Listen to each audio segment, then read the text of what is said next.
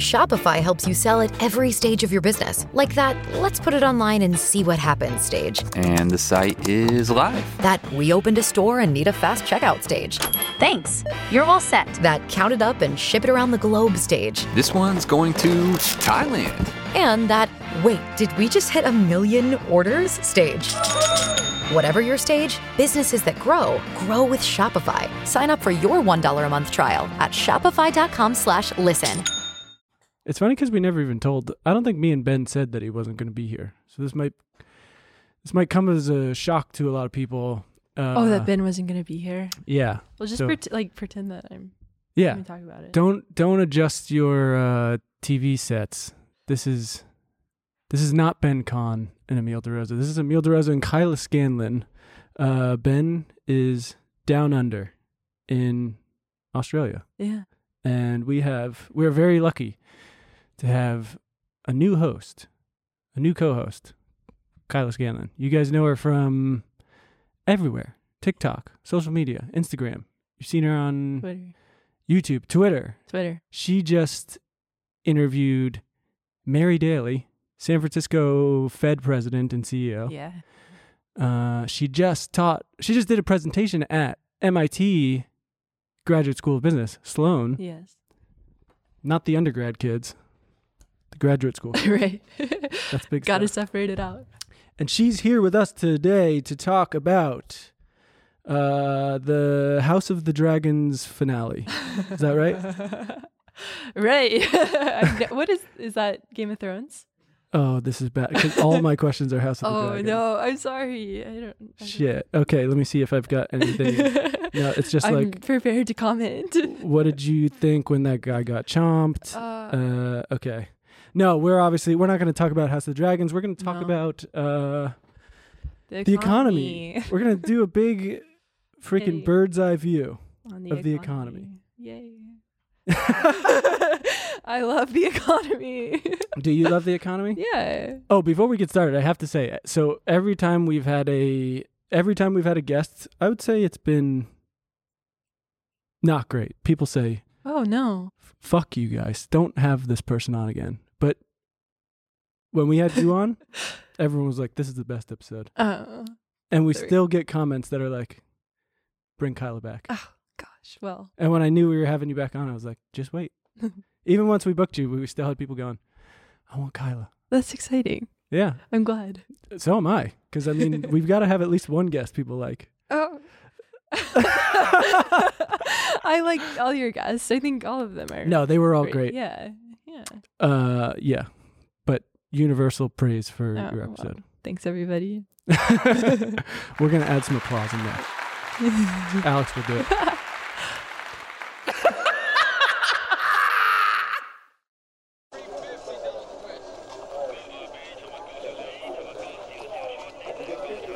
Welcome back to Honky and the Beat Man. Kramer, when I get done with you, are you ready for a trillionaire mindset? Fill me up, Arrow. Bitcoin solves this. Bitcoin 100,000.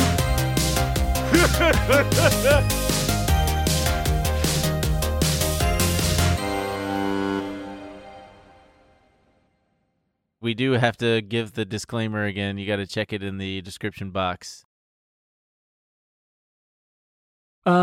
Yeah, we should just jump right in because Kyla has so much stuff to talk to us about. We're gonna go around the world a little bit, talk about what's going on. Then we're gonna zoom back in, talk about what's going on here. Yep. In Los Angeles. So let's start in. Oh no.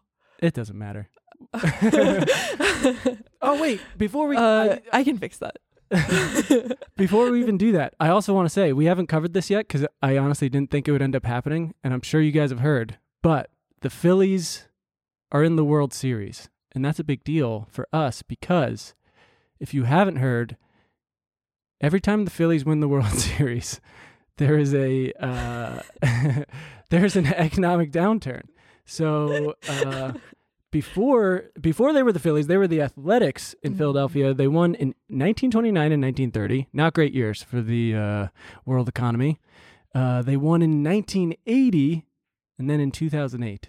So this episode comes out on a Friday. I think game one is tonight. I'm not a big sports guy, but if you want everything to be okay, root against them. Root against the Phillies.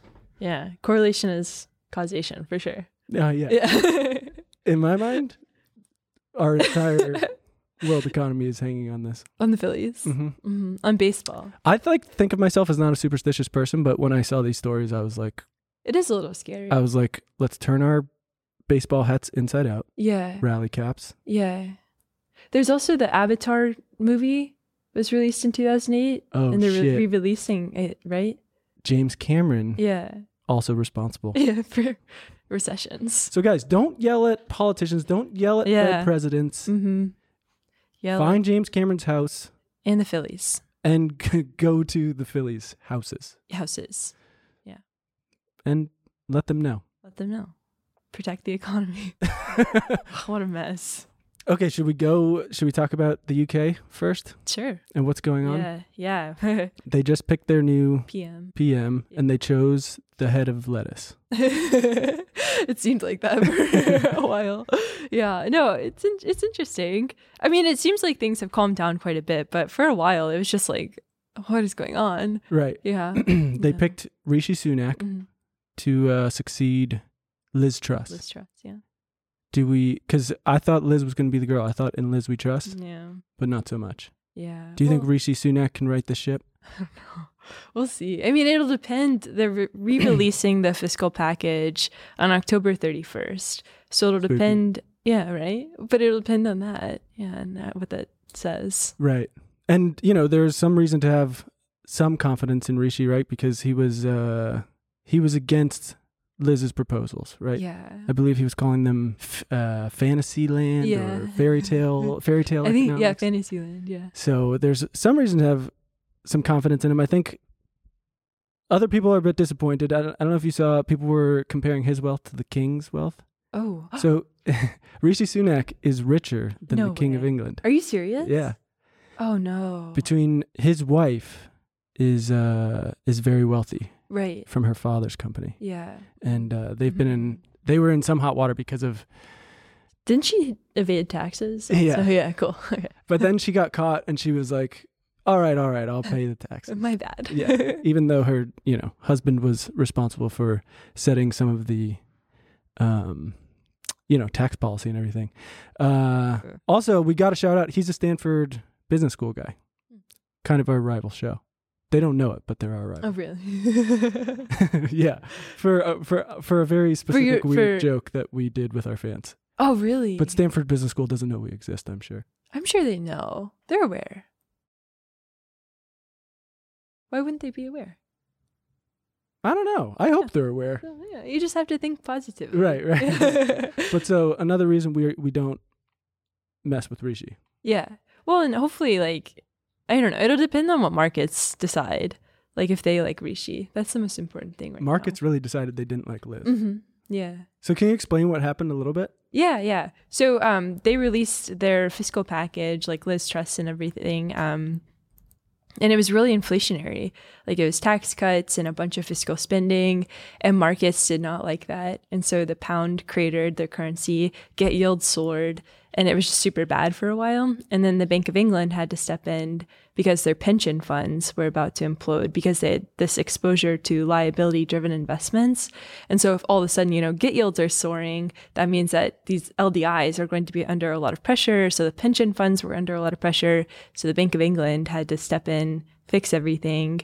And the markets just were very clear that they were not happy about this inflationary fiscal package that was put forward. Right. I'm confused. What was Liz thinking? Do you think she was like, this is my Margaret Thatcher moment. We're going to, I mean, I think what's really interesting right now about all governments, and even in the United States, because we have midterms coming up, is the politicking versus actual governance. So there was no sense in the package being passed. The package itself didn't really make a whole lot of sense. It was much more politics versus actual governing. Right. So I think it's that sort of stuff where you have governments who are just sort of focused on the next re-election, on the next way to gain more power. And that's a really broad brush to paint across all governments, but I think that's the big problem. Yeah. But I think that's where it's hard to piece together, right? Because I don't know when their election is, but, it's hard to think like, oh, this is going to win people over. This is going to win people to the Conservative Party. Mm-hmm. I know times are tough right now, but we're slashing taxes for the rich. Mm-hmm. I think they were like releasing limits on bankers' bonuses and everything. It's hard to see that as a positive outcome for the Conservative Party in Britain. Yeah. Obviously, it didn't work out that well. Yeah. Right. A lot of people are talking about Liz Truss. She accomplished a lot of things that like the British left could not. She killed the Queen. She didn't Single-handedly. maybe. She killed the Conservative Party. Yeah. So I don't know. Lots of changes happening for that sort of stuff. yeah. Yeah. And weren't you saying there's a lot that, the U.S. could learn from what is going on in Britain? Yeah. I mean, I think that there's going to have to be specifically on the monetary policy side, like how the markets responded is important to pay attention to. And I don't like a lot of people will be like, oh, if you're saying that markets basically dictated what happened to Liz Truss, you're saying that democracy can't exist under capitalism, which is like, I don't know if that's true or not. I think it has to exist. No, she thinks it's true. I'm not saying, well, it's just interesting because so you have fiscal policymakers, so people like Liz Truss, people like Joe Biden, like the US government, the UK government, and then you also have monetary policy decision makers. So here in the United States, the Federal Reserve, over there, the Bank of England, and then you also have like markets now, and right. You've always had markets, like they've always been the final judge of policy. But for the United States specifically, like how markets responded to this in this fiscal package that was put forward, the United States is going to have to pay attention to that. And I don't like there's different measures in place that we won't have that same sort of fallout. Like we don't have pension funds that are overly exposed to that sort of leverage that was in the liability driven investments, but it's still like something that is important to watch is like market fundamentalism and how that plays out. Yeah. O'Reilly.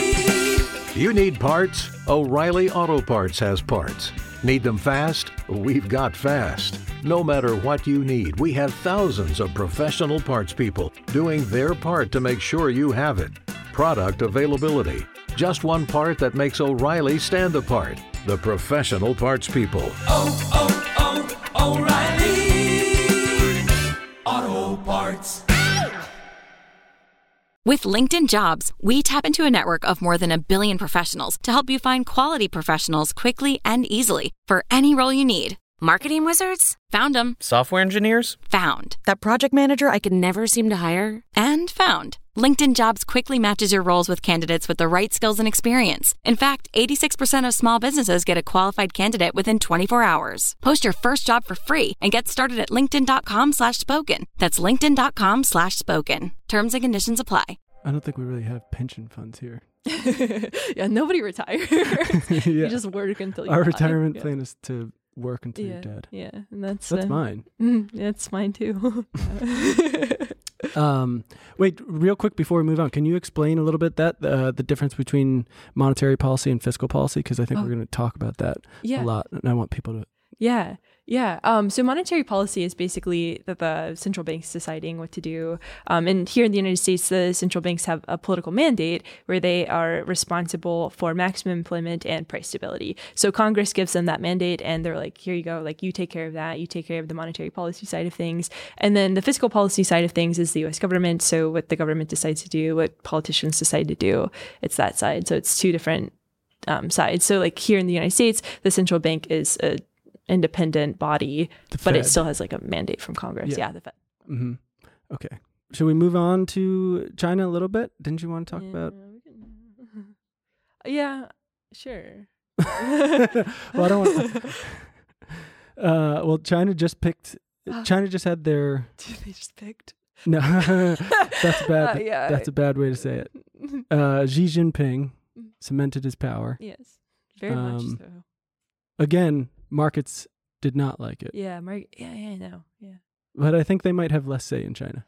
Yeah, well, the U.S. markets didn't. Oh, it was interesting, though, because J.P. Morgan was like, now it's a great buying opportunity to get into China stocks. And it's like, but yeah, I mean, now if you have exposure to China, you have exposure to Xi. So it's kind of, it's a tough spot.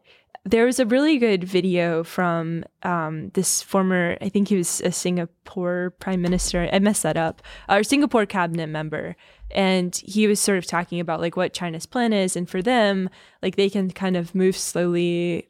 They don't have to respond to political pressures in the same way that the United States does. And so they're just like there's a lot of pressures on their economy right now.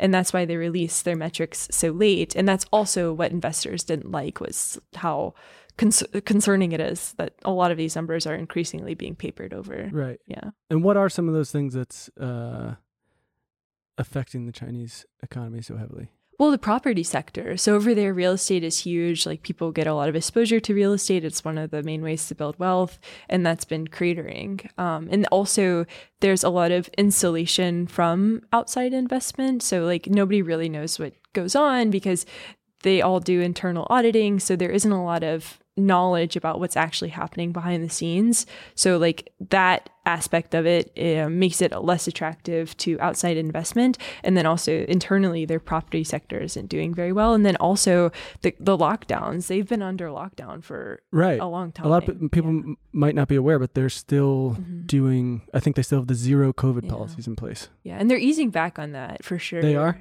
I think so. Okay. It's not coming up as much. But I mean, they're still like, if that was happening here in the United States, it would be. Yeah, I think people are very unhappy there about it. It sounds like, there's a. Where is that? Where? Yeah. Come on, make it up. Fiji. Fiji? Yeah, that's in Fiji. Oh, nice. I've never been there. We were talking about China. Oh, zero COVID policies. Yeah, and that's really bad for your economy, really bad for demand, and consumer spending is a huge portion of how economies grow. So it's just not great. Yeah. Not great, no. Yeah. Also, I'm pretty sure they have like a lower vaccination rate, but there are plans to get that rate up. And if they start getting more people vaccinated, they can open up more effectively. Yeah. Also, do you know anything about is it called the CHIPS and Science Act? No. Oh, really? Yeah, tell me. With the Congress passed the CHIPS and Science Act, they want the U.S. to become more competitive with, producing chips here, and not only more competitive, I think, to hedge against like geopolitical events, or not only even if there's more outbreaks of COVID, things that slow down microchip production. More domestic production of all of those things, ideally. Yeah. And also isolating China from American-made chips. Anywhere in the process of making the chips, if American industry touch them, China cannot, which is going to be hard for China to be isolated from that production. Can America do that easily, though? We're kind of seeing it being implemented now. I was actually pretty surprised at how quickly it happened. I think Joe Biden the Biden administration issued an order because they don't even want Americans working for Chinese companies anymore. So I think Americans who were working in chip production at Chinese companies, I think they told them either quit or renounce your citizenship. Zero option, which I was surprised about. Man. So that is also going to be hard for the Chinese economy. Well, and also probably not ideal for the United States, just because, the two countries have so much exposure to each other. Right.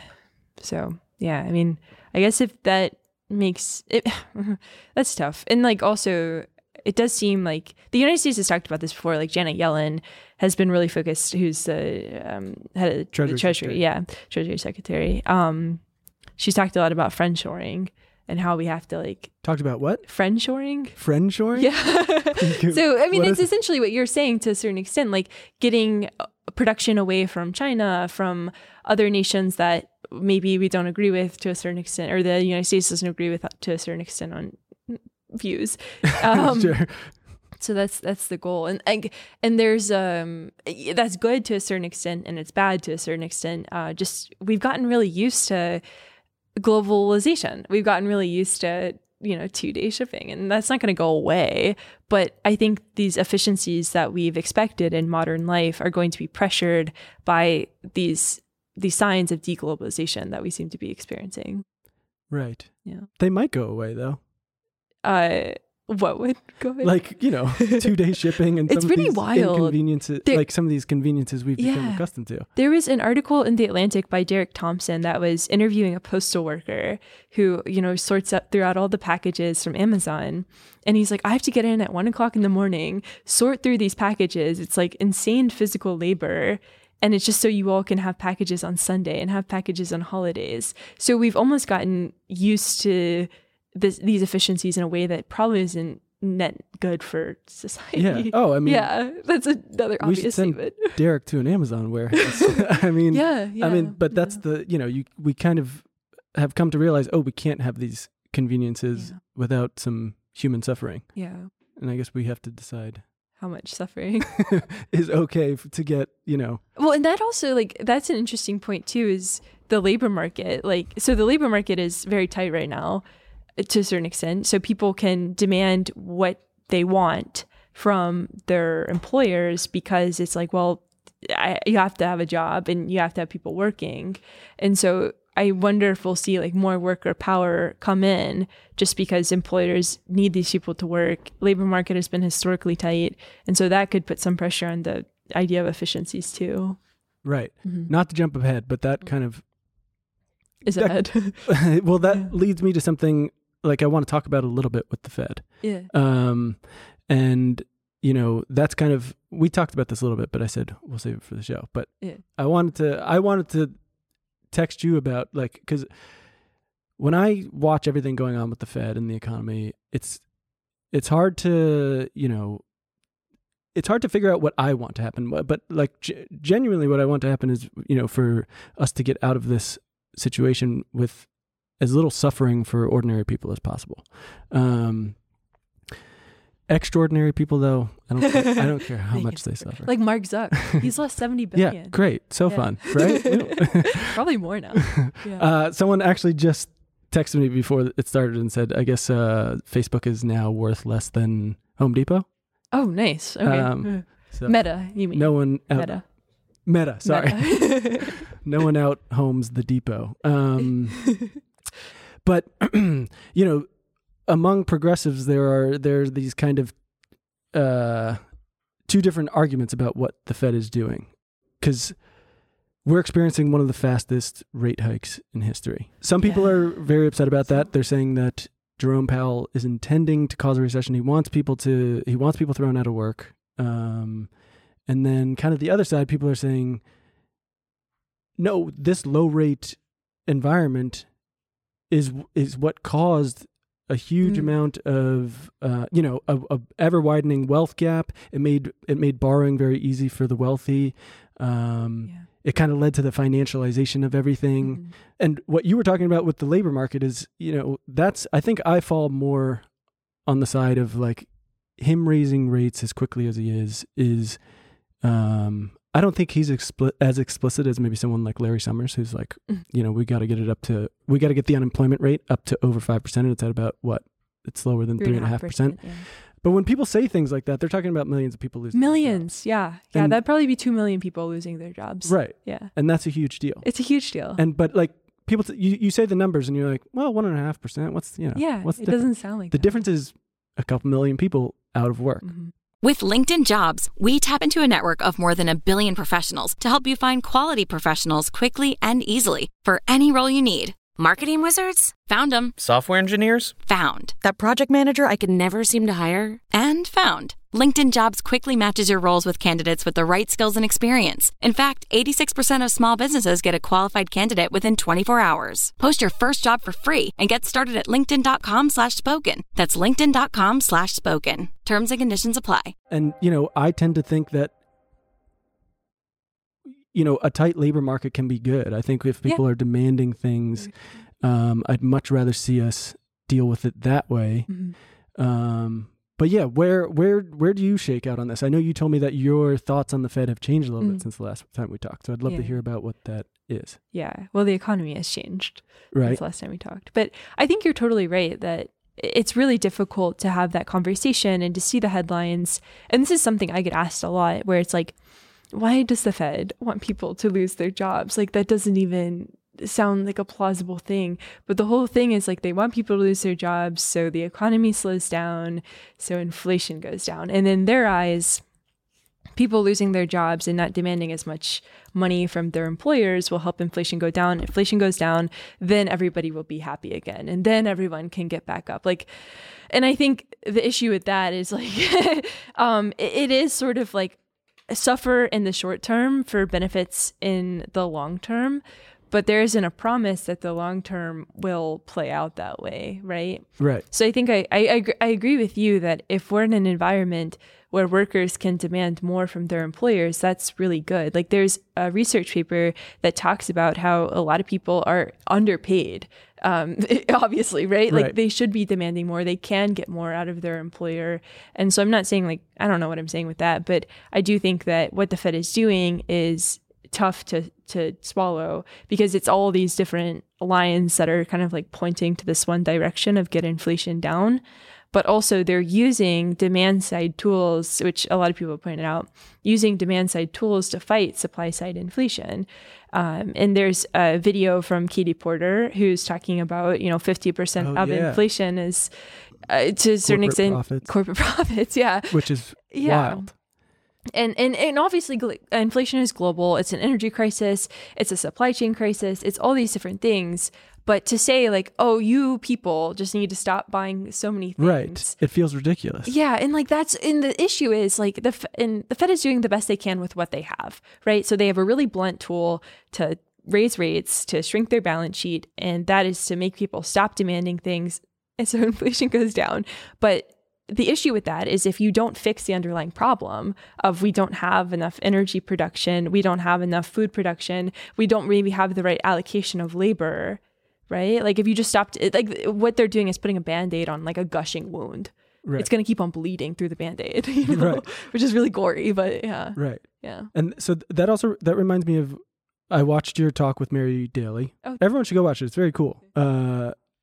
Were you very excited to talk to a Fed president? That's like a rock star for you. Yeah, no, it was. We got on the call and like the initial call, and they were like, "Oh, we're a big fan of you," and I was like, "Shut up!" Like, shut up. And she said she watched one of my videos where I had props in the video, and she's like, "Oh, I saw that one," and I was like, "This is so embarrassing."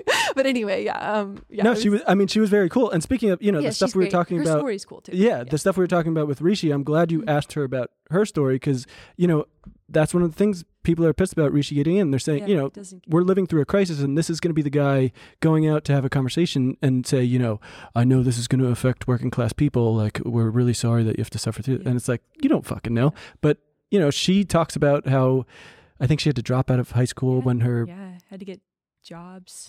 When her parents lost their jobs in an economic downturn. It must have been the 80s. I'm just guessing from her age. Mm-hmm. But you, what's that? So she lived through a high inflationary time too. So I think it was the 70s. Okay. Yeah. Oh, right. Yeah. Okay.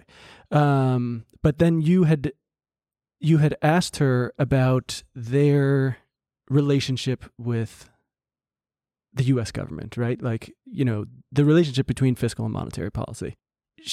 I don't know. I feel like maybe she misunderstood the question a little bit or something, or maybe just didn't want to talk about that because she said, well, we don't have one. We're an independent body. And she talked about how they just have the one tool, which honestly always feels so ridiculous where we task them with this huge thing and they're like, you have the one tool. Go ahead, do it. Yeah. Fix the whole house. Yeah. And like the way that they figured out that worked back when the Fed was founded in like 1913, it was a mistake. Like open market operations, which is what they do to like nudge around rates. It was a mistake. Like they were like, oh, this kind of moves interest rates around. Like, let's use this. Really? Yeah. It's like when scientists are trying to figure out like a heart medicine and they're like, I don't know, it makes your dick hard. Here's Viagra. Or the guy who founded acid. Wasn't that? Oh, yeah. Mm-hmm. Yeah. He Viagra accidentally was an ingested some. too. Yeah. I feel like pretty much every medicine is an accident. They're like, we're going to fix this. And then they're like, I don't know. Look at this it's a dick pill. But so with what you're talking about, doesn't it seem like we should have more of a relationship between fiscal and monetary policy? Well, so the reason that they're independent in the first place is so politicians, so there's like two threads here. So the reason that they're independent in the first place is because they don't want politicians to be all short term and be like, oh, I have to get reelected. Like, let's nudge the Fed around so everything looks good and people want to reelect me. And the issue with that is like you have these elected representatives now coming out. I think it's Sherrod Brown from Ohio came out the other day. Somebody else came out this morning and was like, hey, no, the Fed, you got to chill out. And they're not supposed to be doing that. Like the Fed does report to Congress. I think it's semi-annual or maybe it's semi-annual. Okay. And they tell Congress how things are going. But now you have these elected, Hickenlooper from Colorado wrote a letter to your guy, John Hickenlooper. Yeah, he wrote a letter to Jerome Powell, and he said, I write to urge the Federal Reserve to pause and seriously consider the negative consequences of again raising interest rates. And so Sherrod Brown asked Jerome Powell to slow down interest rate rises in a letter 1 week before the FOMC meeting. The FOMC meeting is next week, and 2 weeks before congressional elections. And so you have this independent body pseudo-independent body. I always say pseudo and people get really mad, but fuck you. If you get mad about Suedo, fuck you. I know, it's so anyway, but so pseudo-independent body of the Federal Reserve that is supposed to be, insulated to a certain extent of the short-termism of the fiscal side. But yeah, so to your point about like Mary Daly maybe not addressing how the interlinkage between fiscal and monetary policy works. Sorry, I wasn't throwing shade at your girl. No, yeah. It's okay. Well, so the Minneapolis Fed president also spoke to this a few weeks ago, and he was like, if we had more supply side help, which would be fiscal policy, that would be great. And like fiscal policy could help with this by like helping mandate more housing being built, helping to figure out more regulation around labor allocation, like all of these different things, like supply chain, energy production, like all of that is a policy mandate that the Fed can't do. Like the Fed can't print oil, as everybody says. They can't print corn. So it's like, we should get them to do that. I know, right? Yeah. No, but so I think the problem for me is it doesn't have the intended the intended result they wanted, right? And it seems like the result we have is politicians like screaming at the Fed and being like, they're not fucking doing it. Like it's their job to fix it. And then you have the Fed going like, we're not getting enough help. And it's like, what? I feel like I'm like with divorced couple being like, just talk to each other. Talk to each other. Yeah. Well, I mean, I really think that like midterms are a big problem. And I don't think it gets talked about enough is like You're saying abolish midterms. Don't let people vote. Oh my God. I don't even know what I think about the political system. But like, I don't think that. No, I know. I think it's just funny to say. vote. I think the midterms are a problem. Yeah. Well, I think the mindset around midterms is the problem, where people are so distracted by re-election that they're not as focused on passing policy. Right. I've seen you. I told you I wanted to talk about I've seen you tweet at politicians. I try not to do it because it's something that's useless. You're like yelling at a window or something, or at the mirror, maybe. True. Yeah. Sometimes it just feels good, though. I know, but then people yell at you too. Yeah. So. Yeah. But you just have to live with it, Yeah. I'm getting yelled at on Twitter right now, but it's okay. About what? Honestly, because I made fun of TikTok, it's fine. Oh no! Oh, I'm on TikTok. No, I never go on TikTok, and like someone sent me one, and it opens the app when you do it, and then I clicked out of it, and then it was whatever was on the home screen, and it was some like old song, so I clicked the sound, and I just was like, this is making me feel crazy because I just kept flipping through. Oh yeah, I just kept flipping through the sound. Obviously no, but it just makes you feel crazy. And did people make fun of you because it's a bunch of girls? No, people they think that I don't know that I clicked a sound. They're like, oh, he's so stupid. But it's fine. Twitter is such a cesspool. And people are like quote tweeting me and being like, oh yeah, like anyone can click this. Oh my God, God, make it no! But You're getting dragged. Local man. What does it say? Local man clicks on a trending sound. Surprised people having fun with the trend. It was a dumb joke.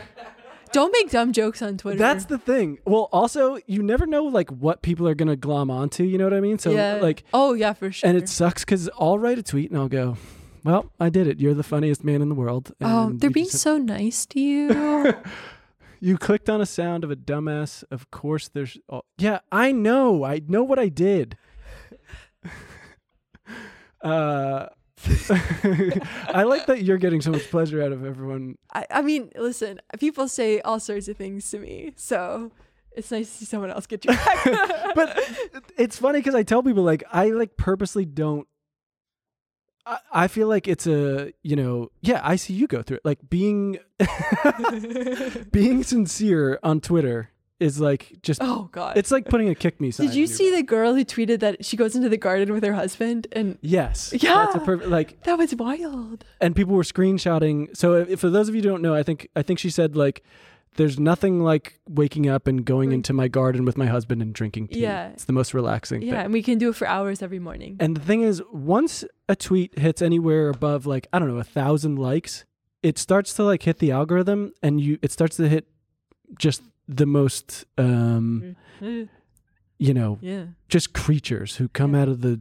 That's a good way to put it. And they start. There it is. They start picking it apart, and they think you're.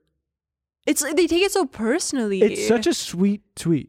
Yeah. She loves hanging out with her husband, but then what happened was some guy, like, people were like, actually, a lot of people can't afford gardens, and this is like, which is like valid, I guess, but yeah. So it's also like not everything in the world is going to apply to you. You're not like the main character of the universe, right? Right. Yeah. Sometimes this is just for my followers who know that I'm an idiot. Yeah.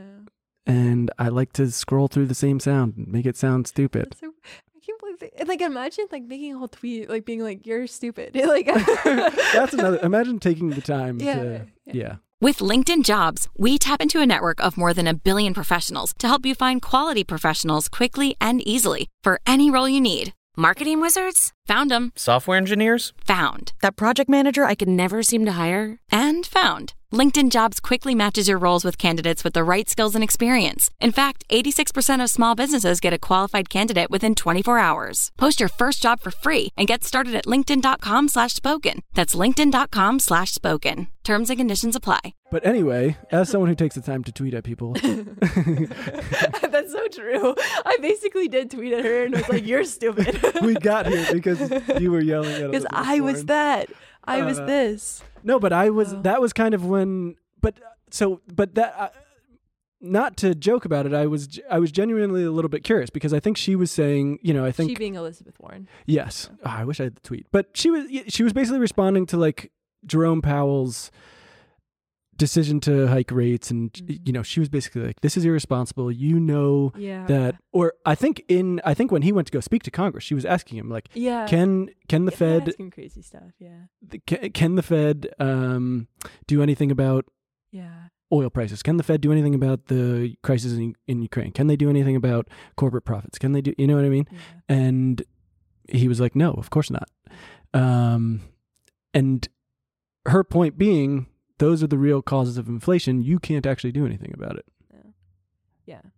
And you said...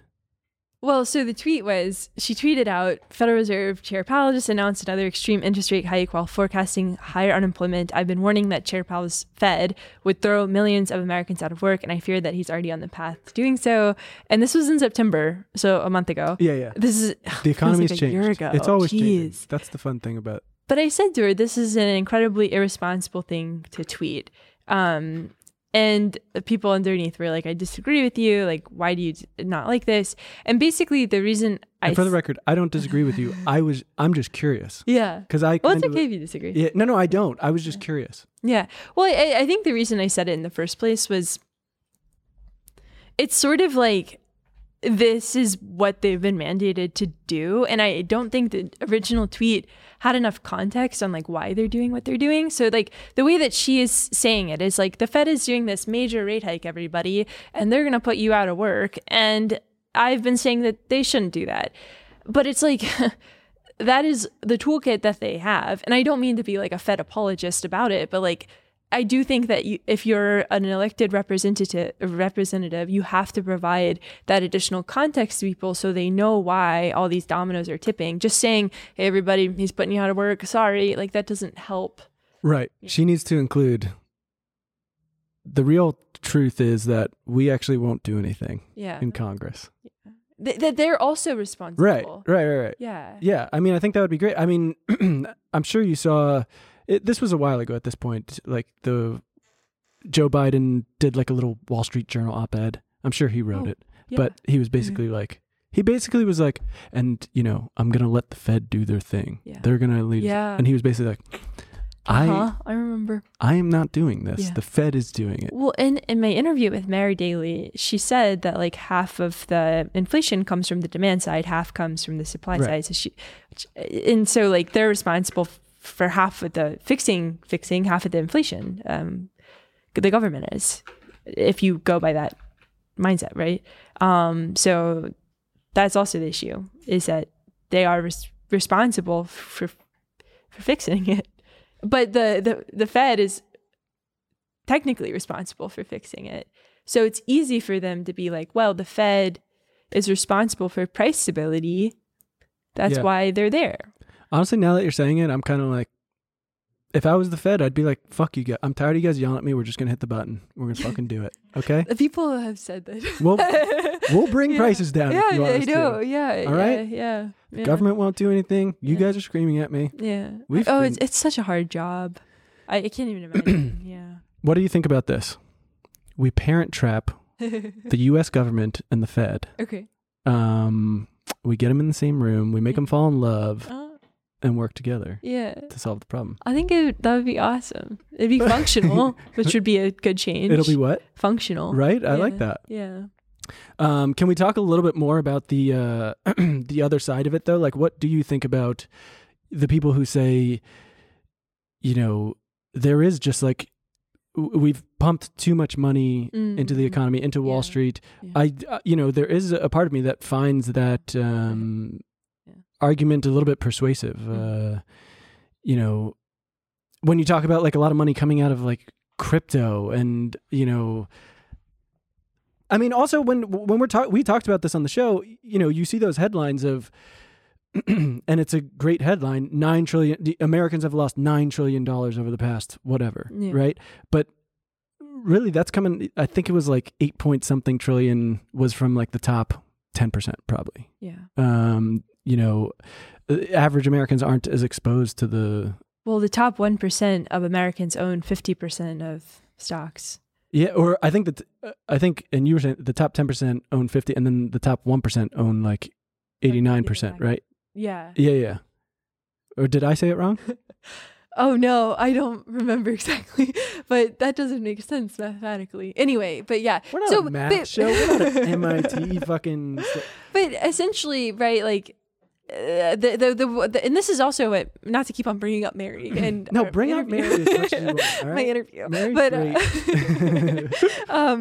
that was also what she was saying, is that like the distribution of assets is not equal, like houses, stocks, all that stuff. Right, so. But what you're saying is like, did the Fed inflate the bubble a little bit too much? Yeah. Yeah. And I think part of the argument for people who are talking about it in that way, they were like, we are going to have to pay for this at some point. It might as well be now. Oh my God. I don't. So I kind of hate that mindset. And I guess it makes sense. Like, a lot of people are like, oh, we need a recession to like clean out the gutters of the economy, like all this stuff. And it's like, I don't know if we necessarily need that. I do think that there's been excess, and like, a little bit of a pullback is good for the reallocation of excess. Like, the valuations that were being attached to some of these crypto companies were just unsustainable. But that's also the fault of maybe not the Federal Reserve, but also VC, PE firms, hedge funds, right, who are allocating this capital. So I think it's sort of like, if you want to place the blame, you have to do it in a tiered way, like do one of those tier charts and point to where the blame can go. But I do think you're right. Like, there has been excess in the economy. And a pullback is good for sort of clearing the brush out a little bit, but I don't think that we have to have a full-blown recession. Right. And I think I don't think they're doing it in a callous way when they say like, oh, we just need a recession, like clear things out, reset. I think sometimes it's a thing of, be realistic. I mean, the stuff we're talking about where, getting them to use fiscal policy in a effective way is, it feels like fantasy. I mean, it feels like I think we'd all love it if we had a efficient governing body in the country that, you know, could efficiently manage markets and stuff like that. But I don't think we have that. And so sometimes you're like, yeah, fuck it. Push the button. Yeah. Well, and I think also like the younger generation, so like people under 30, under 35 even, they've been. Thank you for that. No, that's going to go a long way for me. I'm 33. Oh, and you said young people under 30. I think and then you said 35. Yeah, because you and Ben were talking about that on the show, and somebody was like, why is Ben older than my dad?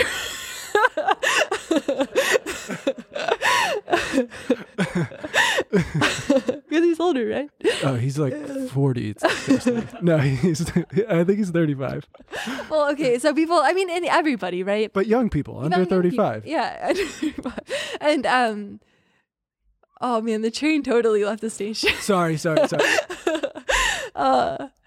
yeah, under 35, a lot of frustration because like, like for me, I was born like right when the tech crisis was happening. So like you're born into a crisis, and then the financial crisis happens, a pandemic happens, there's a land war in Europe. And so I think for a lot of people, it's like, wow, like things are just like the system is always trending towards disorder, and there's just no escape. So like, why wouldn't we have a recession, right? Oh yeah. Yeah. I mean, it's just been a constant. Yeah. Every time we begin to recover, they're like, we fucked it up again. And there's a lot of financial nihilism too. Oh, yeah. Yeah. And like the New York Times had a good article about that, where it's just like, why would I save for the future? Like there's a climate crisis. Like there's all this stuff that is concerning. So I think, yeah, to your point, if something good happened, and there's a lot of good things happening, but if something good happened, I think a lot of people would be like, it's just going to get bad again, you know? Speaking of that article, I mean, just from like real life, because I'm 33, and a lot of people my age are, you know, getting married and starting to like decide about kids and stuff. And I went to New York, I think it was last August, right when that IPCC report came out about like, they were like, we fucked it. It's done. We're not going to make it. And, you know, I was meeting up with people I hadn't seen in a long time and talking to them. Everyone was just so like despondent, and they were, you know, a couple of my friends were like, what have I been saving money for? I was like, I'm just going to start spending it. I don't fucking care. Like none of it's going to be here. And my one friend said he's been microdosing retirement, and he really he's been traveling about just spending all his money. Yeah, I think a lot of people are in that boat, especially after being, you know, locked inside for a couple of years with the pandemic and stuff. I think there's a lot of excess demand for that sort of lifestyle. Yeah. Before we move on to anything else, we jumped so far ahead because we started talking about. No, it was my fault. I brought up the labor market. No, and you know I go crazy when we talk about labor. You know I can't help. If we're talking about labor, I'm gonna go fucking nutty. Yeah, no, that's it. It's really interesting. So, but I did want you to talk about the. Let's go back to the kind of world economy a little bit and talk about the dollar wrecking ball, and maybe you can explain that a little bit, because I think it's important to understand that this is not as much as, you know, Joe Biden with the ice cream talking about he's worried about the American economy. It's affecting the whole world. Yeah.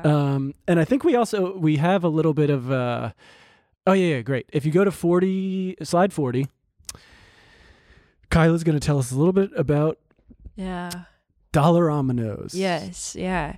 So when the Fed raises rates, there's all sorts of consequences. And basically one of the consequences, not necessarily a bad thing until it gets really bad, is the US dollar. Everybody wants it because the United States is like, somebody said that the United States is the cleanest shirt and a dirty laundry basket right now. So you're picking them out, smelling them, and you're like, but the United States smells okay, right? You're like, Japan?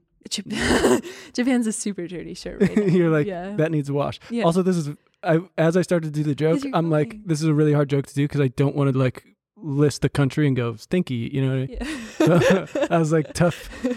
Sorry, I didn't help you with that either. No, it was my fault. Yeah. So, yeah, we should honestly cut that. I didn't say stinky. No. Oh, I don't even remember. That's the problem with all the analogies. You Oh inadvertently yeah. And become- I'm a big fan of them. Like if you read, somebody actually emailed me once and they're like, you got to stop with these metaphors. Well, it'll help if we go Japan economy. It smells Stinky. No. Not like people. Am I making it worse? Just move dollar ramenos. But so when the Fed raises rates, that creates the safe haven status of the dollar because everyone is like, wow, I want to have dollar denominated assets. So there's outsized demand for the dollar, which creates the dollar go up sort of thesis. But when that happens, that puts a lot of pressure on emerging market nations because they have dollar denominated debt.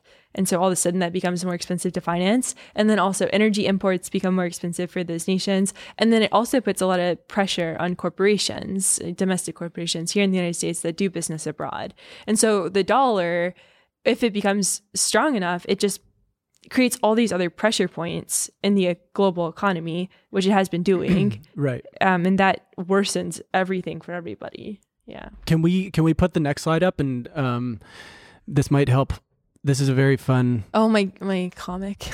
Is it okay if we show it? Yeah. Okay. Cool. Yeah, it's in my newsletter. And look, if you're an audio listener, you'll be able to follow along very easily. But Kyla has made it very easy for us to see the impact of the stronger dollar. Yeah. So she's got a picture of Jerome Powell here from the Fed Reserve raising rates to to fight inflation, and then we have the world saying, "Wow, the dollar's looking pretty strong and hot right now. I might invest."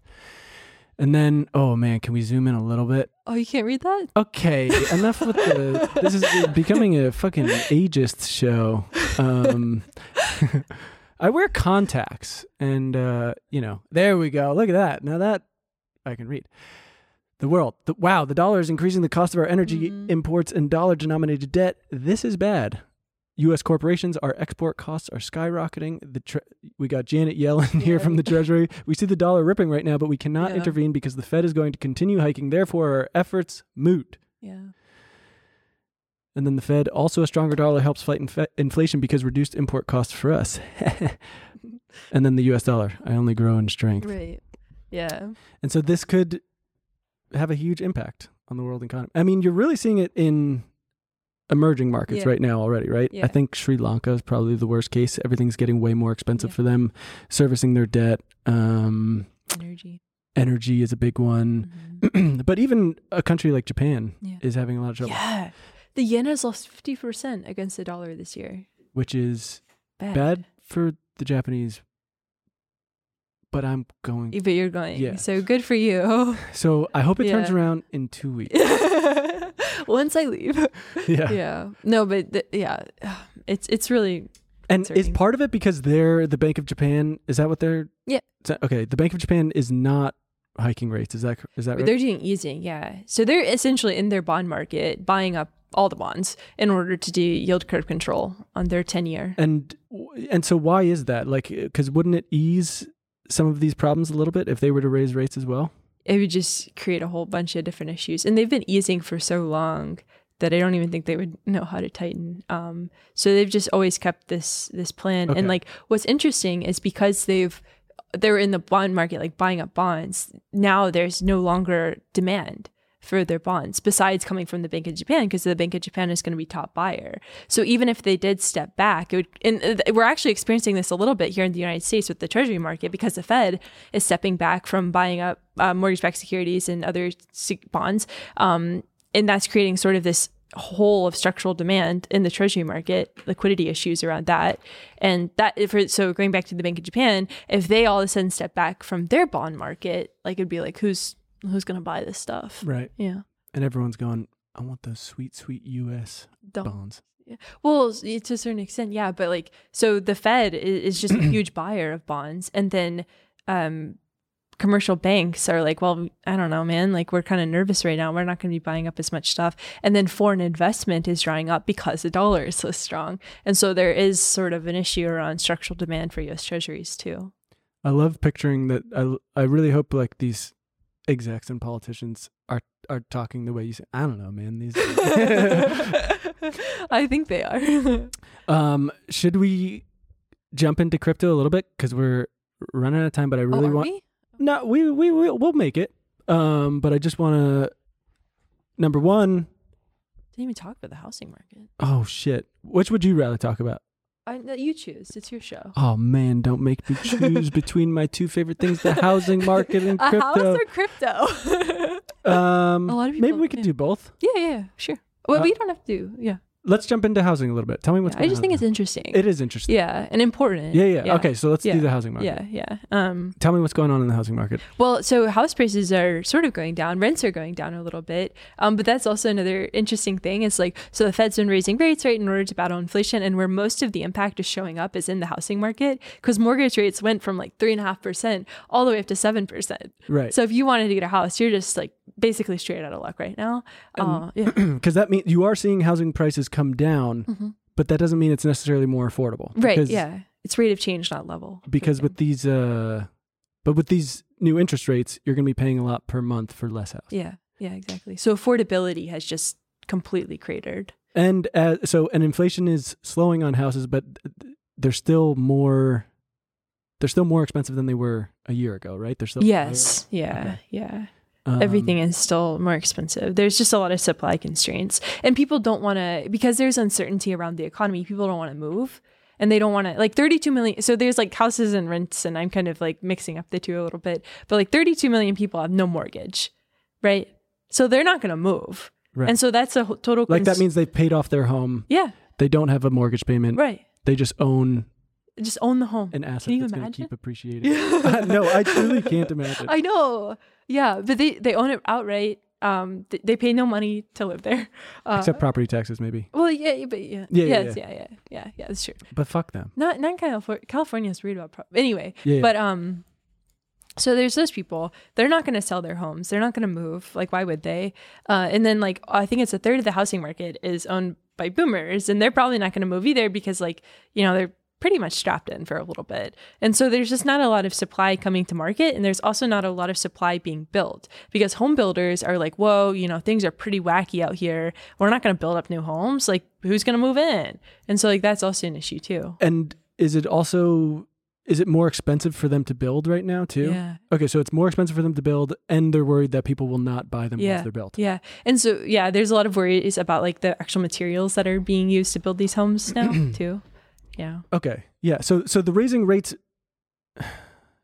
So how does it all tie together? Yeah. I mean, it's the intended effect was for it to help, and that's something Mary Daly was talking about, right? Yeah. When she and that's when I'm like, well, I don't know if this is the most convincing argument, especially with everything you're talking about. We have, maybe prices are coming down a little bit, but affordability is not. Right. Builders don't want to build because it's expensive, and they're worried people won't move in. Yeah. So I mean, what is the end goal with like where are we gonna shake out? Am I ever gonna be able to own a home? I mean, home prices are going down, and it'll depend on like how supply hits the market. Like, I think the biggest thing is like people feeling a little bit more confident again, because like that's a huge part of what drives the overall economy. And never feel confident. Well, I don't know what to tell you there.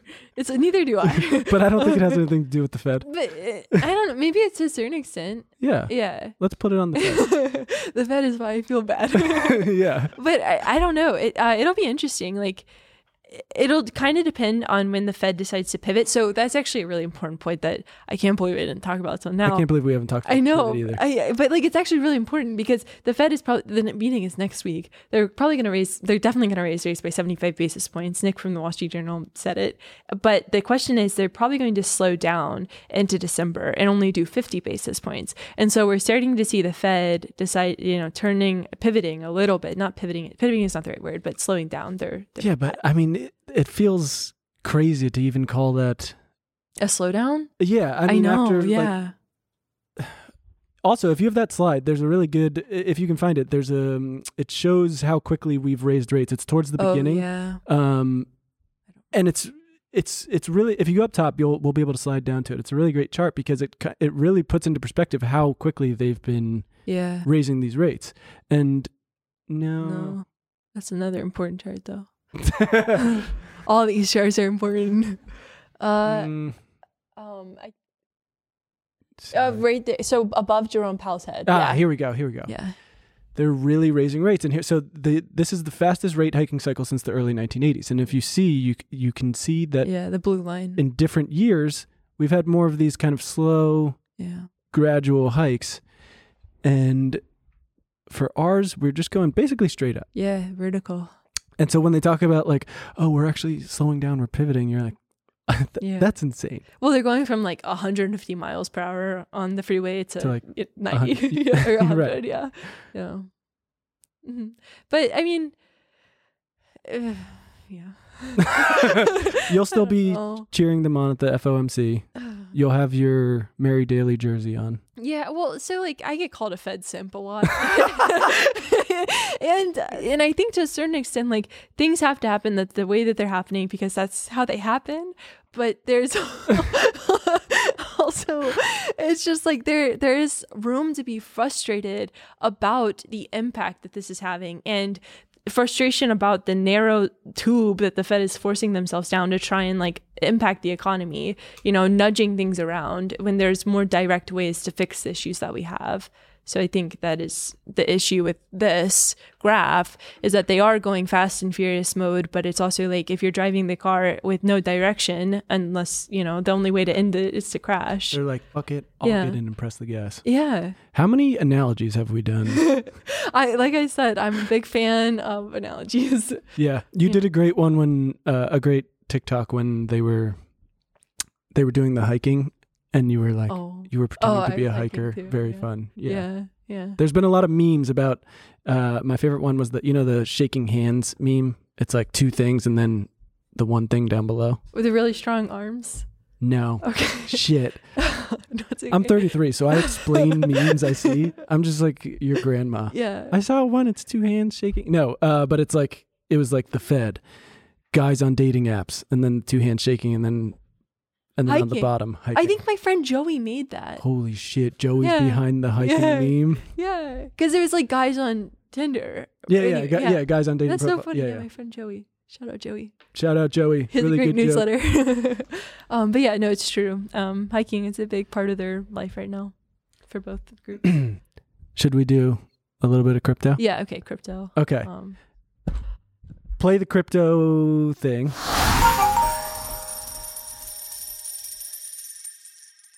We won't see it. It's in post. Oh. But it's sick when it goes. Cheyenne made this cool artwork. Oh, I see. Beep, boop, beep. And we haven't played. That's why when you said you had stuff to talk about, I was like, that's great. We haven't done it in so long. Yeah. And so I wanted you to give me a little update. Because all I see is like Do Kwon is on the run. Yeah, which is fucking like, he's saying, he's sorry. Yeah. It's not going well. He never said sorry. Yeah, maybe he'll say sorry. Yeah. But you want to talk about Sam Bankman-Fried. Yeah. So tell me and some regulations. Yeah. Well, so regulation is like the key right now for crypto to be accepted into society. And like probably the future of crypto does hinge on a certain extent to proper regulation. So Sam Bankman-Fried from FTX, FTX is a crypto exchange. He's been really working on regulation, but the criticism of him is that he's basically making regulation for FTX to succeed rather than like the entire industry to succeed. And he also owns Alameda Ventures, which is like a crypto venture company. And they're buying up the distressed assets of these crypto companies that went belly up because of Do Kwon, right? Because of that implosion. So he's kind of like everywhere. Monopolizing crypto? Yeah. Now explain this a little bit. Maybe this is going to sound very naive of me, but Sam Bankman-Fried is not a politician. No. So when you say he's working on regulations, what does that mean? So it means he's just like there. And like, is he like lobbying? I don't know if lobbying. Well, the last time I did see him, I think he was on stage with like Bill Clinton and. Oh yeah, the Bahamas thing. Yeah. Not Tony Robbins. Who's the other Tony guy? Blair. Yeah, but who's the football guy? Anyway, who just I don't know. Okay, anyway. I don't know sports. He just got divorced. Okay, anyway. But yeah, they were all there, I think. Mm-hmm. But yeah, so Sam Bankman-Fried, not a politician, but the regulatory space of crypto right now, a lot of people are paying attention to it. So I believe he's just there, like helping guide it, because he's testified in front of Congress before about what's going on. But isn't regulation kind of like antithetical to the whole crypto? I don't want to say mindset. Yeah. Ethos. Yes. Yeah. Well, yeah. Yep. But like, in order for something to, and this is just like one of those things where it has to be how it is sort of deal. In order for it to be accepted and for people not to get arrested, like what happened with Tornado Cash, which But I was- like when crypto guys get arrested. I guess I'm kind of a crypto guy. Oh, I wouldn't want Yeah. you to get arrested. I don't want that either. Yeah. But I do think like there's been some people who probably should be arrested. Yeah. But anyway, so the whole space requires regulation in order for it to be integrated properly into society. And the question is, should it be integrated? And like I just think there's a lot of like existential questions that the industry is going to have to answer about itself moving forward. Like, do they want to be integrated with society? Do they want to be a fringe finance thing? Are they the digitalization of finance or the financialization of the digital? Like, there's all these questions that they're going to have to figure out. Yeah. Right. And so, but would you say it's kind of analogous to the stock market? Like, we have the SEC and all these regulations that people have to abide by before they enter into the market. Is that kind of what they're talking about when we're talking about regulating crypto? Yeah, no, exactly. Yeah, like are the tokens that get issued securities, and how does that sort of impact how they trade if they are securities? Because there's a whole lot of paperwork associated with that, Right. Yeah. And do you have any insight on what Sam Bankman-Fried would like, or is it too, are you not sure what he's... I mean, essentially, it would be a lot of like KYC stuff, so know your customer, and that would require a lot of information on, and I think this is right, but essentially it would require a lot of information on the customers that are being associated with different crypto apps, which would completely tear apart DeFi, which is decentralized finance, which allows for people to be pseudo-anonymous and not have to worry about having their identity broadcasted to the world. Right. Yeah. Yeah. Anonymity will be our final... Anonymity. Yeah, I should have tried. It was really... I always wanted to say that word, and like I always want to say pseudo-anonymous, but there's always like a break in my... Pseudo-anonymous. Huh? Pseudo-anonymous. Yeah, but there's always like a break in my brain. Like, do you have words like that? Where Oh, I'm like, yeah. Yeah, so and then... You know what's the hardest word in the world? Oh. Indefatigable. Yeah, I don't know. I don't, and yeah. But like I literally sat at home and I was like, indefatigable. Now I can say it whenever I want. Yeah. Good word. Just fold it up. What does it mean? It means like unable to tire. Yeah, like you can keep working word. forever. So not fatiguing. Exactly. Yeah. Just like how crypto. But it doesn't make sense though, right? Because they have in and duh. So if you were fatigable, it would mean you would be able to get tired. But if you were defatigable, you wouldn't be. And then they put an in there. Unfatigable? Indefatigable. Indefatigable. Read that word in Animal Farm. Oh yeah, that's how I learned a lot of words too. Is reading, and so I've never the best heard way them. to learn words. No, it's not, because you never hear them say out loud, and so when you try to say them in public, no, but that's okay. But that's great and fine. No. I have a thing where like if you make fun of someone for pronouncing something wrong, it's because they read it. So like you're being like, oh, what, you fucking read that word? I just heard someone say it to me and I was like, that sounds cool. I'll fucking say it. Yeah. But you read it, so it's like... I don't think a lot of people make that connection though. I do. I always say, if you pronounce a word wrong, like, who cares? Oh, well. At least you know the word.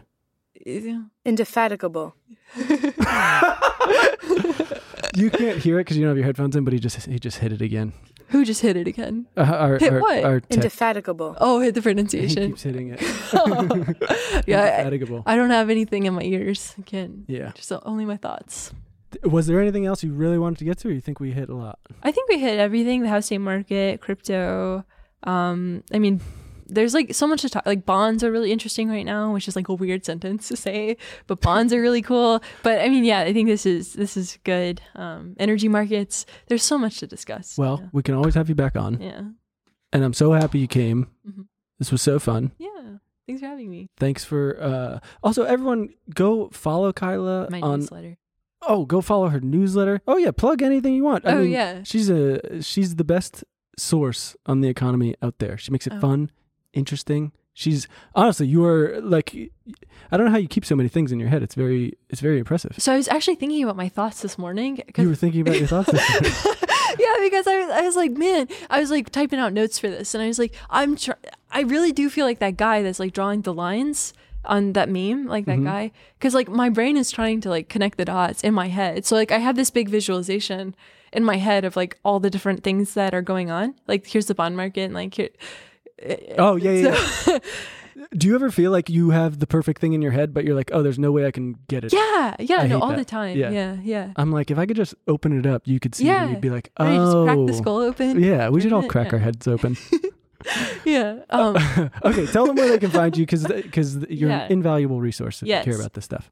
So Kyla.substack.com. I'm on TikTok at KylaScan, Twitter at KylaScan, Instagram at KylaScan. I have a YouTube channel as well, and then I have a podcast called Let's Appreciate. So I think that's everything. And they're all fantastic. Yeah, there's me with Mary and my watermelon thesis. Yeah, her stuff is so fun. I really mean it. And she makes it very easy to understand and keep up with everything. Thank you. Thanks for coming on, Kyla. Thanks for having me. Also, Ben is not here, but we do have, I do want to let people know, we are still doing After Hours, and we have a very special guest. We have famous author Philip Matteries. He's going to be talking about his book, Horn If You're Honky. It's you're going to want to stick around for that. It's a real treat for me to get to talk to one of my favorite authors. So I will see you in After Hours. Okay, bye. This week on After Hours. And you keep tossing me into these After Dark things. Is that famous author? Yeah. Phil Matteries? I'll get cuffed in Japan. Cuffed. We are best friends. That's going to hurt a lot of people out there. They think me and Ben are best friends. All right. Did people know that I introduced you guys? Sign up on tmgstudios.tv to watch the full bonus episodes.